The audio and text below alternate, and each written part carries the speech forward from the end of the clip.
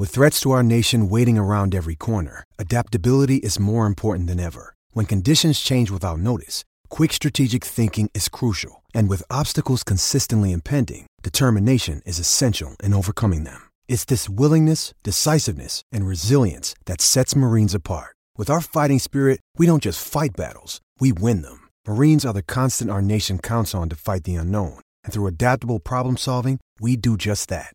Learn more at marines.com. This Sunday, on the 11th of November 2018, it marks 100 years since Armistice Day, the end of World War I. The effects on all in the United Kingdom were life-changing for every person, town, city, industry, organisation you can imagine. But what were the effects for the one thing you and I hold in common? Fulham Football Club. Well, in this special episode of the Fulhamish podcast, I'm going to give you a brief history of how Fulham FC changed between 1914 and 1918, 100 years ago. Throughout this episode, you'll hear the voice of Morgan Phillips, a Fulham fan for over 70 years, who has spent much time researching the history of his club. His help was invaluable and he was absolutely brilliant, as you'll hear later on in this episode. Also though, much of the research has been compiled with the help of Ian McMullen. Ian runs the website footballandthefirstworldwar.org, a site which is aiming to be a record of every UK footballer who fought or died during the Great War. You won't hear Ian's voice, as he said he doesn't like the sound of it. I can tell you he would have been great, but he was vital in this coming together. I'll give you some more details on Ian's website in just a little bit. But before we tell the tale of Fulham in the First World War, it's important to set the scene of where our club was in the early 1900s. And as Morgan explains here, it was a situation that many of you can probably relate to. You won't be surprised to hear that it was fairly shaky, as it was through most of the 20th century. They're a club who've just about managed for a lot of the time. Funnily enough, in the 1900s, they were quite well off. There were local businessmen very keen to invest, and that's the period in 1904, 1905, 1906, 1907, when they built the ground and got into the Football League. But unfortunately, by 1914, most of those businessmen had moved on to other projects, and there was just one businessman behind them, quite a mean character called Dean. And the situation was with the one we're familiar with. Get a good player, and then they'd have to sell him, and that kind of thing. Attendances were roughly 10,000 for a really good game, a bonanza. They'd get, say, the Arsenal, they might get 30,000. So, there were good days and then some not so good, but they were just about managing. So Fulham were just about holding their own as a Football League team, but struggling to keep up with the big fish. It's a tale that sounds familiar to us Fulham fans these days. And whilst the players, the fans, the investors may have thought those issues were troubling at the time, what was to come couldn't really be envisaged. In 1914, following the assassination of Archduke Franz Ferdinand in Sarajevo, war spread fast across Europe. Quickly, young British men were being called upon to join the armed forces in their droves. Clearly there was going to be an immediate impact on the game we know and love. However, on the 1st of September 1914, the Football League season commenced as normal. They stated that they believed it would be a useful tool for recruitment and fundraising. And with many of the players married, and at the time married men weren't being called for conscription as they had a duty to provide for their families, there seemed a legitimate case for the game continuing. Let's go back to Morgan. I asked him whether fan interest was still just as high once the war had started. You'd think that, wouldn't you? But that isn't actually what happened. No, people's attention did go away from football. The attendance has dropped, you see, because that first season, 14 to 15, that was still the Football League, the second tier, but the games which would have got a good gate the previous year now got a very low one, frequently less than 10,000. Various reasons for it. Some of the football fans had already joined up in the army. Some had been moved away to get a job somewhere else because the war effort was a lot of factory turning out shells and so on, and no doubt a lot of overtime there, compulsory overtime. And transport was difficult. Civilian leisure time transport always goes to the bottom of the priorities in a wartime situation. But also, there was a lot of public feeling about the Football League carrying on as if nothing had happened. because most other sports, they'd suspended their big activities. But the Football League, no, just they went on ahead. But the pressure on the Football League soon grew to enormous levels. Football matches were routinely targeted for propaganda rallies across the country, and Morgan explains here one particular incident that happened at Craven Cottage. It's quite a funny thing. In the early weeks of the war, a man called Frederick Charrington went to the first home match at Fulham because he was going to make a speech to the crowd and tell them, A, they shouldn't have been there, they shouldn't have been sort of watching football, they should be joining up, and that the players too shouldn't be there, they should be joining up. Now, Fulham told him in advance that would not be popular, he would not be allowed to do it.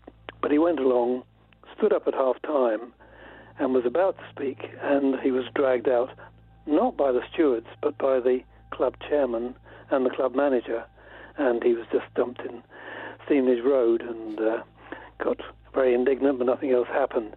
But the football authorities realised that the public opinion was turning against them. So in December 1914, there was a big meeting at Fulham Town Hall where they launched the Footballers' Battalion. I say a battalion specially for footballers, and then later on they opened it to fans.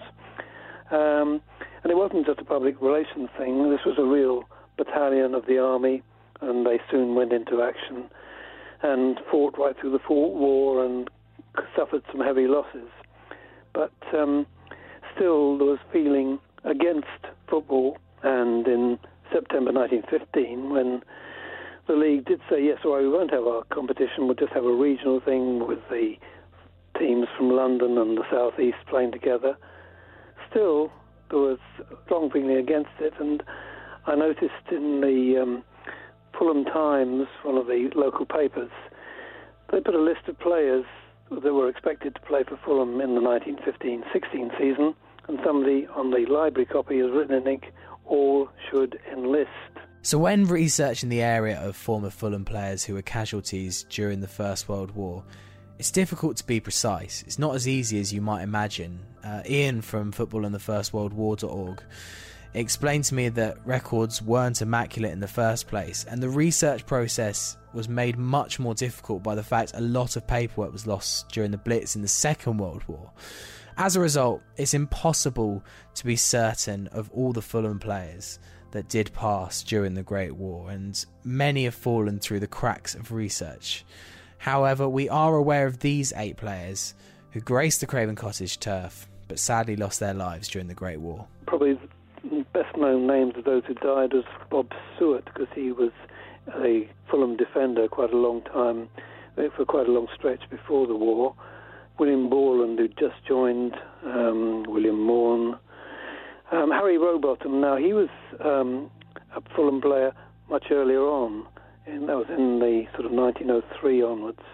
Pat Flanagan, Fred Wheatcroft, another one in the first years of the century. He was also a Fulham school teacher, so people would have known him very well. Fred Waterson, not very much in the first team, and somebody called Ted Thompson, who I think was quite new to the club when the war started. I think those were the ones that are most normally stated to be the Fulham casualties, although, as I say, there were others who played for Fulham at various times. One story that Ian mentioned to me was that of Pat Flanagan, who you just heard from Morgan there. A well-known player in these times who also played for Arsenal and Norwich City. Pat was stationed in Tanzania in East Africa, which is different to most troops who were stationed on the front line in France. And he actually died of dysentery rather than in battle. Moving on though, Fulham's casualties list was not as long as some other clubs in the Football League. That's absolutely true, and I don't know why that is, just luck, I guess, because I know, I think they said there were 16 from Tottenham. Well, of course, there's about half that from Fulham, something like 8. So that is very surprising, because we know, as you say, that they did go out, and they did take part in various battles, but no, luckily the casualties were very few. Oddly enough, there were 3 in the early years. In 1915, September, October, there were 3 players who died. None of them big names, of course, but it was a tragedy for them and for their families. The programme said that there were tears in the eyes of the players when the news reached them. So it must have been very sobering. But no, after those three, luckily, there weren't too many more. So Sunday is approaching fast, 100 years to the day since the First World War ended in 1918. And Fulham's players will be on the pitch that day, up at Anfield, and facing a very difficult task against Liverpool. And as we watch those 11 players on the pitch, I think it's important to remember those 8 former Fulham players who gave their lives 100 years ago. Bob Seward, William Borland, William Morn, Harry Rowbottom, Pat Flanagan, Fred Wheatcroft, Fred Waterson, and Ted Thompson. It's been super humbling for me to learn the stories of these men who gave their lives, but we had something in common. We all had a place for Fulham FC in our hearts. I'm a 26-year-old man now, and 100 years ago, it's almost certain that I would be a prime candidate to be conscripted for the war effort, and it's beyond the realms of imagination the fact that these men had to do that and had to put their lives on the line for king and country. And to learn of their stories, to learn of their fates, is something quite remarkable, and something I'm really glad that I've embarked on as a process making this podcast, and I hope you've enjoyed listening as much as I've enjoyed making it. I'd like to give my thanks to Morgan Phillips and Ian McMullen for their time in helping me compile this special episode of Fulhamish, looking back at those Fulham players who fought and passed away during the Great War. Ian's website, footballinthefirstworldwar.org, is an incredible resource, and one that I wasn't aware of before undertaking this project. It's ran completely voluntarily, and therefore it relies on donations to keep it running. Whilst there are many charities vying for your attention these days, I think it's vital we have resources like this, preserving our history so it's there as a record for future generations. Therefore, we decided that we would like to help them. We've teamed up with the incredibly talented artist Payne Prophet, who's created this lowbrow style painting of a First World War soldier standing outside of Craven Cottage. It's absolutely beautiful, and we really appreciate Payne getting involved with this project. Currently, we're selling A3 prints of this poster on our website, fulhamish.co.uk/shop. All the proceeds of the print will go towards Ian's incredible website, preserving the memory of these footballers who served their country. There's only a limited amount available, so if you enjoyed this podcast and you were moved by it, please do purchase a print and support this incredible resource so that it's there for years and years to come. Once again, you can buy your print from fulhamish.co.uk/shop. Thank you for listening, and lest we forget.